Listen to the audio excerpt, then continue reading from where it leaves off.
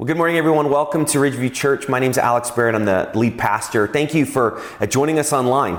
We're so thankful for technology and also for the volunteers that have scrambled and the staff to allow us to have our online service. Thank you specifically to our AV team, to the band. They stayed after this past Sunday to do a worship set so that we could worship together in our homes. And so thank you guys for the way that you've really come through for our church. And we're thankful that even though we're separated this morning, we can learn together from God's Word. And so I want to spend the rest of the time this morning looking into God's Word as we continue the series called Terror to Triumph. And if you've joined us the past few weeks, you know that we've been looking at the terrors that we face in our world and how Christ and what we celebrated on Easter, the resurrection from the dead, even though he was crucified, he rose again to conquer sin. We can overcome the terrors of sin and from Satan, and the fears that we face, even related to death. And so this morning, we're going to talk specifically about the next generation and how we can overcome terror, not just here and now, but how we can build into our spiritual family and the family that God's given us in our households into this next generation to come together to accomplish his purposes here and now. When I was in high school, for the first time, I remember reading the verse Jeremiah 29:11. And it was a great encouragement to me. This is what the verse says. It says, "For I know the plans I have for you, declares the Lord, plans for welfare and not for evil, to give you a future and a hope." When I read that scripture, the first time it really encouraged me. I was wrapping up high school and getting ready to college, facing the great unknown. And if you've been in that position, like where you're looking at the future and you're not sure what's going to happen, you don't know what's before you, and if you have what it takes to accomplish what you need to, that verse is a great encouragement. However, it was later in college where I learned a little bit more of the context, and since being an adult, realized that promise is much more than just God comes through for you. It's really God comes through for you in very difficult times. The context of this in the book of Jeremiah is actually as the Israelites are facing exile. And they are captive to the Babylonians, who really came over them in a powerful way, took their authority, lorded over them, and created havoc for their lives. In this season, they were brutally oppressed. They faced pain, opposition, and they were conquered in horrible ways. But if you back up from Jeremiah 29:11 and actually find out in verse 10, you see that even in the middle of these pains and these terrors that the Israelites faced, God had a tremendous purpose. And this purpose was actually 70 years in the making, that he had promised in verse 11 to come true, this future and this hope. The reason I bring this up is oftentimes when we think of the future and we're hopeful, we can look at our present circumstances and think, there's no way that could come true because of all that we're facing. You yourself may be facing really hard times, maybe some horrendous circumstances and rough relationships and conflict, and it just feels like you get stuck in this cycle in your life. Well, I want to encourage you, God's purposes, they will always prevail, but sometimes it happens not in the moment, but in the future. And we have to hold on to the hope that we have in Christ to really be faithful. And he is faithful. And so we have to be faithful to him even in these terrible times. And so in Jeremiah, what you found is God gave them this promise that was going to happen in the future, but he gave them directives to accomplish in the present. And I just want to summarize these because they're very helpful. He encouraged them to build houses, to plant gardens, and enjoy the produce of their hands. So here they are in exile. They're in their foreign land. But the idea is don't check out. Don't be paralyzed. Don't just give up hope, but make something of the time that you have here and now. He encouraged them also to marry off their kids, to multiply, for the people of God to produce and to multiply the earth. They were told to not decrease, to not shrink back, but to move forward in faith. They were also, and this is very interesting, they were also encouraged to seek the welfare of the city, to actually look at how they can build together to make a difference in their world. But if you're like me, that's very difficult in tough circumstances to think about how to make the most of it. For myself, I can easily get discouraged. I can just focus on all that I can't do. I can focus on all the negative. But God is saying, actually, in the middle of the terrors that we face, there's something that we can do. We can actually produce. We can multiply. We can be a part of God bringing a light and a hope here and now. He wants to do that through your life. He wants to do that through my life and also through our families. And so what I want to do today is really talk about God's multi-generational view of his kingdom and what we can be a part of. And so let's dig in with that first major point, and that's this. God thinks multi-generationally, and we should too. It's very easy for us to be very nearsighted, to focus so much on the present, and really just what's right in front of us. But God, he's above space and time. He actually sees the whole picture. And he wants us to be thinking in this multi-generational way. I want to share a scripture from the book of Hebrews chapter 11, which is really the faith chapter in the scriptures, talking about the people who've gone before us, people of the faith that chose faith, even though they couldn't see the promises of God right in front of them. Check this out in Hebrews chapter 11, verse 11. It says, "By faith, Sarah herself received power to conceive, even when she was past the age, since she considered him faithful who had promised." And then verse 12 says, "Therefore from one man, and him as good as dead, were born descendants, as many as the stars of heaven, and as many as the innumerable grains of sand by the seashore." What we hear in Hebrews 11 is really God's redemptive plan that happens through families. You see, God came to Abraham and said, the whole nation and the world will be blessed through you. And at the time, him and his wife, Sarah, who we just read about, they could not have kids. But his redemptive work has involved families from the very beginning. And oftentimes we can get stuck in all that we can't see. We can get stuck in the trouble and even the terror. But again, God is doing a work that's not just for here and now, but to also bless the generations. You see this again and again in Scripture. For us, our story is connected to Abraham and Sarah. When I was younger, I learned a song, "Father Abraham had many sons, and many sons had Father Abraham," and you do the actions. Now, if you grew up in Sunday school, you knew that. If you don't, go ahead and look that up, and you could learn that song as well. But the promise of that song is the reminder that God is doing this redemptive work in this spiritual family, and we're connected. God appeared to Abraham, Sarah's husband, and promised him again that he would have a child in his old age. And Sarah was way past the childbearing age when that promise came. And in fact, the scriptures say she laughed when she was told this. But the promise was fulfilled. God granted them an heir, a son. And over the next 400 years, because of God's faithfulness and them choosing faith, Abraham and Sarah had descendants that over that span of time grew to around 3.5 to 4 million. That's something you don't see. All that they saw in the beginning was this couldn't be possible because of how old they were. But God had a different plan. He had given them a faithful promise, and he was faithful to deliver it. And that's what we find here and now. And that's what we can hold on to despite the unknown. What I want to do for a moment is just share kind of what Abraham and Sarah's story means for us today. And it's the idea of the great mandate that we've been given, to be fruitful and to multiply. Here at Ridgeview, we really encourage families to have kids and have lots of kids. The key to that is to raise your kids in a godly way, because if we can build our families, and families are building families, and families are building families, you can see such a kingdom impact. The idea is, how could families that really follow the Lord, that have kids that follow the Lord, that have kids that follow the Lord, how can that multiply a kingdom mindset in a city? Just like what happened with the Israelites in Babylon. You could change the fabric of an environment, of a community, because of the faith we have in the Lord Jesus. And so, if you would, think about this. If in your family, every 40 years, a couple got together and they got married and they had 3 kids, and their kids in a 40-year span kept having 3 kids, and that kept happening, have you ever thought of the math of that? What the actual mandate would look like to be fruitful and multiply within an individual household?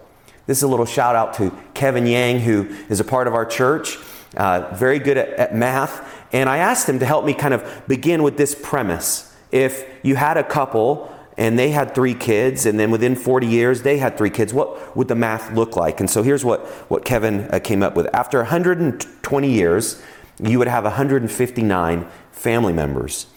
After 240 years, you'd have 4,371 family members. After 440 years, you would have over 1 million family members. Now, what am I talking about? A whole city? No, I'm talking about one family. Isn't that crazy to think? Through one family being faithful, to have kids, to be fruitful, to multiply, what could God do? Now, when we think of that in our culture, that seems like, well, I don't know if that really works these days, especially in our state. It's expensive. It's hard to have kids. How would that work? Well, the idea is wherever you are, how can you be a part of building a spiritual family? And so what I want to do is I want to spend the rest of the sermon really talking about how to build a spiritual family that could be within your own biological family, or it also is connected to the spiritual family in the church. Now, some of you may be past the time that you've been having kids, and maybe your kids, you've been sent out and you're an empty nester. Well, you still have a role to play in Ridgeview Church, how you can be grandparents spiritually to other people, and aunts and uncles, how you can be a part of this spiritual family that God wants to build. You may be in a place where you're not sure you can have kids, or you're not even married yet, and the principle is still the same. God wants us to be a part of a spiritual family that you can build into. You can build into the next generation. And we have people that do that at Ridgeview, that in our kids zone are building into the next generation, that are serving our junior high and high school students through our Ridgeview student ministry. As we do that together as a church in the spiritual generations, you find that the same idea is multiplied. And so let's kind of take a little bit bigger picture of what this means. And so there's two centers for God's kingdom work that I want to focus on. The first is the church family. And we are a family that God has brought together, you and I, from different backgrounds, different experiences, together at the same time to be a part of a community. Not for our own benefit alone, but really to advance the kingdom of God. And we've been talking about in this series, how the kingdom of God, it starts small like a mustard seed. And just like Ridgeview Church, we started small. But you see, we're growing and expanding. We're reaching more people. You're a part of that. And so one of the main centers of God's kingdom work is the church itself, this spiritual community. And what you find in Scripture as you dig in is that God wants us to be a spiritual family to each other. In 1 Timothy 5, check out this relationship that you see in the spiritual family. It says, "Do not rebuke an older man, but encourage him as you would a father. Younger men as brothers, older women as mothers, younger women as sisters, in all purity." Now, nobody can replace your flesh and blood. That's your family that God's given you. And we'll talk about how to make the most of the family God's given you in a moment. But notice the descriptions of each of these relationships. And the idea is like that you act like a father, you act like a brother, you act like a sister. There's this spiritual realm of the family of God that is so powerful. And it's such an opportunity for us to make a difference. And that's part of what we get the privilege to be here at Ridgeview Church. For me and my family, we've experienced this benefit. I don't know how many times just in the last few years since we've launched Ridgeview Church that we've had spiritual aunt and uncles encourage our kids. Sometimes challenging our kids, maybe sometimes even correcting our kids if maybe their perspective is off or maybe they're making a bad decision. We've had people that have come to really love us and help us and say, I love your kids because I love you and I love our church and we're a family together. Now, ultimately, the training and discipline is for parents to do with their own kids. But if you have a church community where people are living the same values together, we actually reinforce, and we should reinforce, what parents tell their kids at home. Our kids should see that in the greater community of the church. In fact, that's how they have an experience that lasts with them. If the values you have at home match the values that they see at church, it really becomes real. And that's an opportunity that we have. And so there's been countless times in my wife and I's own family. We have 3 kids. Their ages 16, 14, and 11. But even when they were younger, we had people that really loved on them and gave us even time to go on a date. And they cared for them and encouraged them again and just did life together. And we experienced that today. And so I want to encourage you. Part of what you can do to experience the blessing of that fatherly figure spiritually and brotherly and sisterly and mother, just all of these relationships, is to pull into the church community. In fact, it's interesting today as we're talking just about an online church, one of the things that we miss is we're just at home in our own household. And so church isn't meant to just be our own household alone. And that's why I hope you'll join us today at the park. We can come together as a spiritual family to enjoy each other and to fellowship. That will again be at 12 noon at Rosina Park East. And so hope to see you there. But this is that reminder of we have our household and what God's doing, and we're connected to the household of God. And so there's this spiritual family that we have. The second thing is that we need to develop spiritual children by helping unbelievers come to Christ. What that means is, not only do we have an opportunity to be like a father figure or mentors to people, or for people to mentor us, and to be like brothers and to be like sisters, and to be like a mom or to be like an aunt, but we actually have an opportunity and really the privilege to grow the family of God. Well, how do you grow the family of God if it's spiritual and not biological? You do that by helping people come to Christ. As you share what Christ has done in your life, and as somebody learns from you and sees that difference and sees the hope that you have, you actually can be a part of them being born again. And what are they born again into? The kingdom of God and into a spiritual family. What a privilege it is to be able to share that Christ's family is inviting other people to join in. And anyone can be a part as long as they decide to follow Jesus with their whole heart, to do what he says, to please him.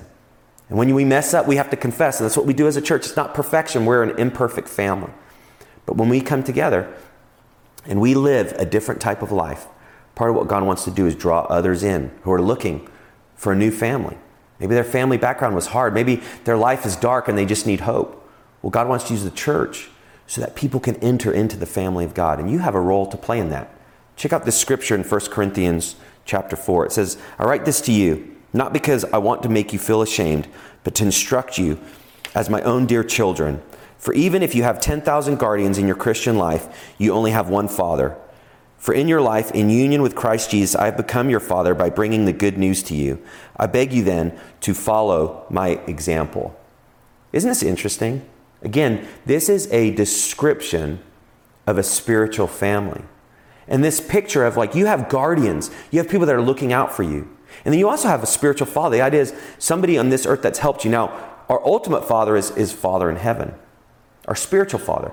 But we do have people, because of the influence that they've had on our life, if they've helped us come to Christ, if they've really walked with God, they have a tremendous influence on us like a father.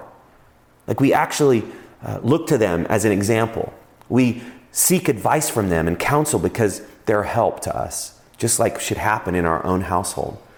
And so this is what Paul is describing in 1 Corinthians as this powerful, tremendous relationship. And so I want to encourage you, one of the ways as you pull into Ridgeview, God wants you to be able to experience the spiritual family. But always, the idea is, how do we expand this family to include more people into it? How can we ensure that our family doesn't just close the circle, but we continue to look at inviting people in? And one of the ways you do that is you continue to give your resources to the church and the community. The idea of I'm going to be a part of this. I want to serve. I want to contribute financially. I want to give my time to build into the next generation. I want to make myself available for ministry. As you do this, and we do this together, it really strengthens the spiritual family that God's given us. And really, if you take a step back, what a tremendous opportunity to look at the churches God is raising up in our cities, here in Southern California, throughout our state and the world. God's kingdom is expanding. But it's not this corporation. It really is an organism, a spiritual life, this family that God is building together. Now, I asked you to think and showed you a little bit of the math of what it would mean for each family if they had 3 kids and their kids had 3 kids and what that would look like over a span of time. Well, I thought I'd also do the math in a spiritual sense of what would that mean for us as a church if we built into our own kids, but also what if we had maybe one child and that's all we could have, or we couldn't have any kids, then what? Well, the principle is the same. How do we help people come to Christ? And now they're a part of this spiritual family. And so the premise is the same, but let's expand the number. If we had 60, just 60 Ridgeview families, maybe it's just a couple, 60 Ridgeview couples, and each of them had 3 kids spiritually. Maybe some were biological, Maybe some, they helped come to know Christ. The kingdom is expanding. Well, check out the math on this. After 120 years of 60 families, spiritually, 3 by 3 by 3, we would have 9,540 total Ridgeview family. Wow, that's a small city. Could you imagine the population difference that could make in a community here in North Fontana if that were to happen? Could you imagine what God could do through that? And then after 240 years, we'd have 260,000 people. And then after 440, look at that number, we would have over 63 million. Now again, if you're somebody that kind of looks at that, and it's easy to poke holes, well, that's going to break down, because if it doesn't happen with this, it's true. We're just dealing with a formula. And we know life doesn't happen in a formula like this. We know life is messy and the math doesn't work a lot. But it does give a vision that oftentimes we're just thinking here and now. But again, God is thinking multi-generationally. And he's thinking more than just our household. He's also thinking this spiritual family of his kingdom of God, this kingdom of light that he's moving throughout the earth. And my prayer for us here at Ridgeview is that we band together as a spiritual family. And we look to expand the spiritual family by helping people come to Christ. Oftentimes, that just comes as you share, again, the difference Jesus made in your life. That means you have to rub shoulders with people who don't know Christ, non-Christians. So I want to encourage you, look for opportunities to build relationships with your neighbors and your coworkers. Oftentimes that could be inviting to church. Sometimes it could be inviting them to even come over and have some coffee and dessert and talk about life. Get to know your neighbors. We have an opportunity. We want to build relationships with the people that God's placed in our city. And that's how we seek the welfare of the city, by actually building relationships with the people of that city. And even as we did last week for Earth Day, we cleaned up our city. That's part of this commandment that God's given us. And so all are connected. We want to seek the welfare of the city by serving it, but also by building relationships with those who don't yet know Christ. This is God's vision for us here at Ridgeview. And so helping to grow means you seek out those relationships, you build into people, you take time to get to know them, to serve, to love, for the opportunities that God provides. And so for you, it just may be asking a question in prayer. God, will you help me to just see the people that you've placed in my path? Give me spiritual eyes to see what you're doing. And for me, oftentimes it just means I have to look up, because it's so easy. I just get focused here, my agenda, my calendar, my schedule. But sometimes I just hear the voice of God. Just look up, Alex. See around you. See what I'm doing. And as God does that, and I can see as he sees, there's tremendous opportunities all around me. So I encourage you, think in this spiritual sense, in this spiritual realm, and I think you'll be blessed by that. So that's the first way that God builds the kingdom of God, is through the church family. But the second way is through your own family. And I want to spend the rest of the time this morning looking at that. How can we make a difference for the kingdom of God in our own family?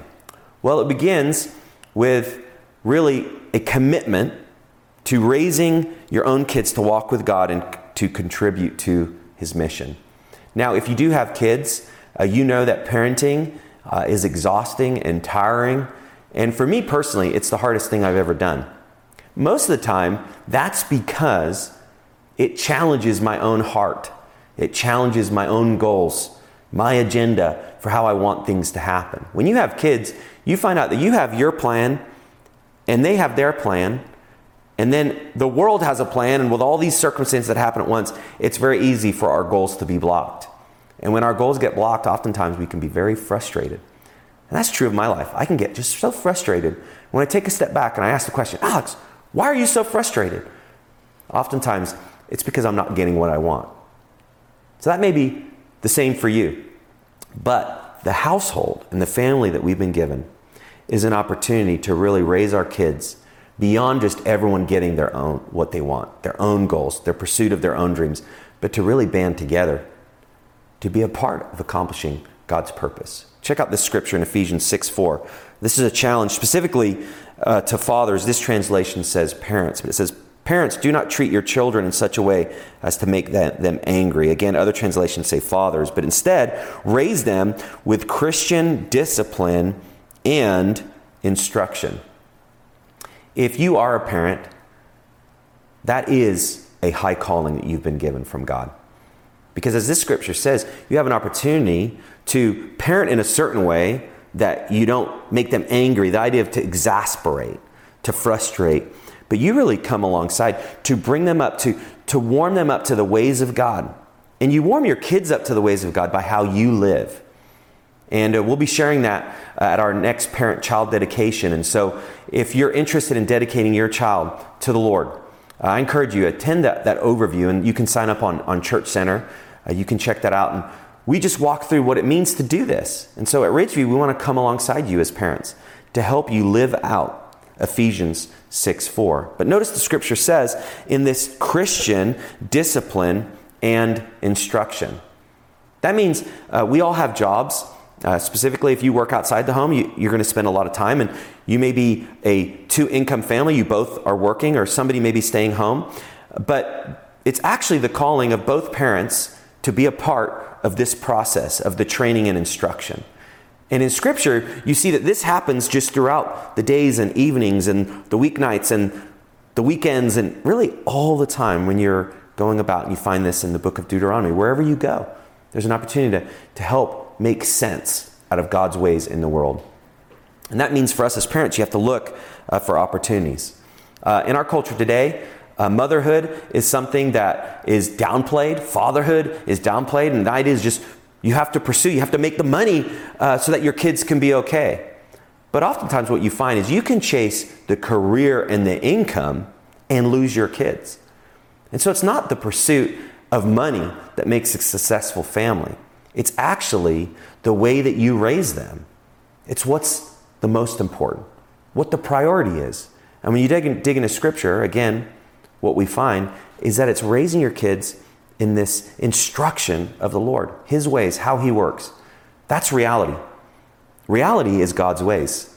And so our process and really duty as parents is to help our kids learn God's reality. Now, oftentimes this doesn't happen in lectures. I think that's part of what can exasperate a children. We can over-instruct. Many of the times it happens by your example of what you do. Many of you are serving at Ridgeview Church. And did you know, every morning when you wake up on a Sunday and you come early, you're showing your kids what's important. When you stay late, when you're a part of a small group, and you give up a night of your week, even when you contribute financially to the church, do you know you're teaching your kids what's important? So I encourage you, one of the things to do is connect dots with your kids. I found that to be so helpful in my life. But oftentimes I've overlooked it. I just assume that my kids know why we do what we do. But oftentimes they need it explained. And that's how the two go together. You set an example, that's the first E, and then you explain it. And as you explain the example, now they know the why behind what you do. But if we explain without an example, oftentimes it goes in one ear and what? Out the other. That's much of what my schooling was like. If it's not hands-on, if you're not seeing an example, it's just this somebody explaining something and it doesn't make sense. And so as a parent, what you want to do is set the example for the things of God. Not perfectly, but even in your imperfection. If you mess up with your kids, do you know that's one of the greatest examples you can give them? Ask for forgiveness.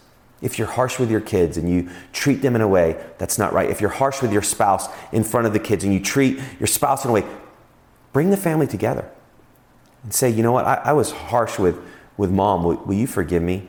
And you ask forgiveness of your wife if you're a husband. And you ask forgiveness of your kids if they've witnessed that. And it's the same for each relationship. And so you really want to use the example of Scripture, the encouragement of how we should treat each other. The Scriptures say we need to clear up our relationships. We need to forgive and extend forgiveness. And so you have to take that literally. If you don't, then the Scriptures just become like a textbook at school. It's filled with ideas, but it doesn't impact life. That's the opposite of Scripture. It's actually meant to be lived out. And you raise your kids up. The idea is like you bring them up in it. The idea they're built and structured with God's Word. That truth is like this household that they see. Like this is a household built on the ways of God. And it becomes actually very powerful for them. And so you have to just commit to this. And just think in your head, it's just this example and the explaining. Example and explaining. And oftentimes it's not going to be maybe your godly example. Sometimes it could be the way that you messed up again. And even God will use that. And so most of the things that I pass on to my kids is oftentimes my own imperfections. And how I want to train them up in a way so that they can be further down the road than I was. And when you find that you're a normal, messed up person to your kids, you actually are endeared to them. Because you know what? They know they're messed up. And they know you're messed up too. And so if this feels like, well, I can't do this, just start where you are. Share with your kids at their level what God's teaching you. And you'll find that God will begin to use that to shape the very atmosphere in your family. I want to give a quick plug to this because in one sermon, it's hard to talk about parenting and the family. And so actually on Mother's Day, we're going to be launching a new series called My Imperfect Family. And we're going to dig in to marriage and to parenting and family and the atmosphere of the home. And so I hope you'll join us. We'll be in person back at the Jesse Turner Center. But on Mother's Day, we can all embrace God's purpose for us, even though we are an imperfect family. And so just kind of mark that on your calendar. We hope to see you on Mother's Day as we launch that. Well, let's dig into the second. So we need to raise our own kids to walk with God, to contribute to His mission. But also, we need to make sure that raising Christ followers becomes our highest priority. Now, the world is competing with the attention of us and our kids. That means there's always things that are being raised up to say this is the most important. I've already touched on that related to even your income and maybe chasing wealth. It becomes so easy because things are expensive. Life is hard. So sometimes it seems like, well, it can just be easier by just having more money. And I get that. But if money, again, is your highest priority, you're going to miss the ways of God. But there's other things, too, that vie for our attention. Recently, my kids have been on this new kick of Prime energy drink. And now, if you've never heard of this, this is marketing at its best. There's some YouTube influencers that you'll see a picture of them. This is Logan Paul and KSI. And they've created this Prime drink. Now, the drink is actually enjoyable. And I've had fun with my boys trying to find where it is at the stores. But what's so fascinating is, recently I went to the local grocery store near our house, and the shelf is completely clear of this drink. You cannot find it. And my son just keeps asking, can you talk to the person at the store and find out when these are shipped and when the shelves will be replenished? And I was like, wow, this is like really important. And this past week, I think I've checked 3 times because now it's on my mind. So yesterday, I wasn't even with my boys, and I went to check the shelf. Is there any Prime energy drinks? And there wasn't. But we did get a case earlier in the week. And it made me realize this point, this idea of drawing your attention. If you have influencers that then tell your kids to do something, and they're called influencers, there's a good chance that they're going to influence them to do it. That's what they're called. And even if they're not called that, our world is filled with a place where people are influencing us and our kids. It's happening at schools. It's happening in our neighborhoods. People are influencing us at the workplace as well. And so the key is, in a world where things are vying for our attention, we have to make sure that the highest priority, especially as parents, is to raise Christ followers that will know Him and will make Him known. And this is how we think of the future of the generations. And so, if you will, just think for a moment. If God grants you to get married and to have kids, very easily you can just focus on that life that you have. But you want to think about parenting in a way that you're going to actually shape your kids so that they'll shape their kids who will shape their kids. The idea is we have to often think, we have to have a bigger vision for the spiritual implications of our life. We have to have a bigger vision even for our family. How can we parent and live in a way that our kids will not only be influenced, but that through that influence, their kids will and their kids. And this is where you begin to see this multiplication of the family of God. This is another encouragement from the book of Ephesians. Check this out. It says, "Children, obey your parents because you belong to the Lord, for this is the right thing to do. Honor your father and mother. This is the first commandment with a promise. If you honor your father and mother, things will go well for you, and you will have long life on the earth." Now here's a category. The category is actually, if you honor your father and mother, and children obey and live really in line with the boundaries God's given them through their parents, what does the scripture say? You're going to have a long life. I think parenting today is so difficult because, again, there's so many things that are vying for our kids' attention through cell phone and through media and social media and the schools and everything. But in the end of the day, the kids will be mostly, the impact of their life will be based on the influence of their parents. And if they do what their parents say and if they follow them well. And so, parents, you really, as the scriptures say, are in charge of the discipline and training of your kids. And what this scripture is saying is actually, if you hold that line of discipline and you expect your kids to obey and not suggest it, but you really want them to have a good life. And it's not to make you happy. Oftentimes parenting can be about just pleasing the parents, but you want to raise, again, your kids' vision is they want to make Jesus happy. And you make Jesus happy by obeying mommy and daddy. Now, you want to say that when they're younger, but when they're old, they need to obey mom and dad. They need to do what they say. But from a young age, kids can understand and begin to learn that I make Jesus happy by actually doing what mom and dad say. And so don't give up. I just want to encourage you, don't give up. It's going to be hard. You're going to have to discipline. And sometimes your kids will need to experience that pain to realize the right from wrong, the good choice from the bad. But if you do that and you set this parameters of pleasing God, not based on our own interests or our own preferences, but on God's ways, if you teach them to be truthful and not tell lies, if you teach them to be kind and not to hurt people, if you teach them to obey quickly and not rebel, what you'll find is you're beginning to raising that next generation. And as that is within them and their hearts, Lord willing, they'll do the same with their kids. Now, if you've messed up, it's easy to hear this and you think generations. You're like, I can't think generations. I'm just trying to survive here now with my own family. Start where you are. Oftentimes, the enemy will come, even right now as you're hearing this, to just give you a little bit of lies of discouragement. It's over for you. You've already messed up too much. Your kids don't listen to you. They're too far off. It won't work. You don't have kids. You can't have all these lies that you may hear. And the thing is wherever you are, start where you are. And so if you long to have kids and you don't, begin to build into the spiritual family of God. And just pray, God, we would love to have kids. Will you provide them for us? In the name of Jesus, we pray. And in the meantime, build into the spiritual family. Become an aunt, become an uncle, become a grandparent, become brothers, become sisters. God will use you. If you have kids and they're grown and you just look and you just feel like just this knot in your stomach because they're not making good choices, continue to live your life in the fear of God. Please Him. Take Him seriously. Your kids are still watching you. And if you find that you messed up, even as an older parent, take the time to confess that to your kid. Get together and just say, you know what, God's brought to mind some things that I messed up with you as I parented you. Will you forgive me for that? It's never too late. But don't give up hope. God can still use you in the life of your kids. Even if they're grown, even if you're an empty nester, God can use you. And so wherever you are, you can build into the spiritual family that God's given us here at Ridgeview, and then you can build into your own family. And as we're talking about this context of the terror to triumph, as we do this, and as we really focus together on God's ways, no matter what terror we face, we can have hope because the Lord Jesus is leading us forward. That's the hope I have.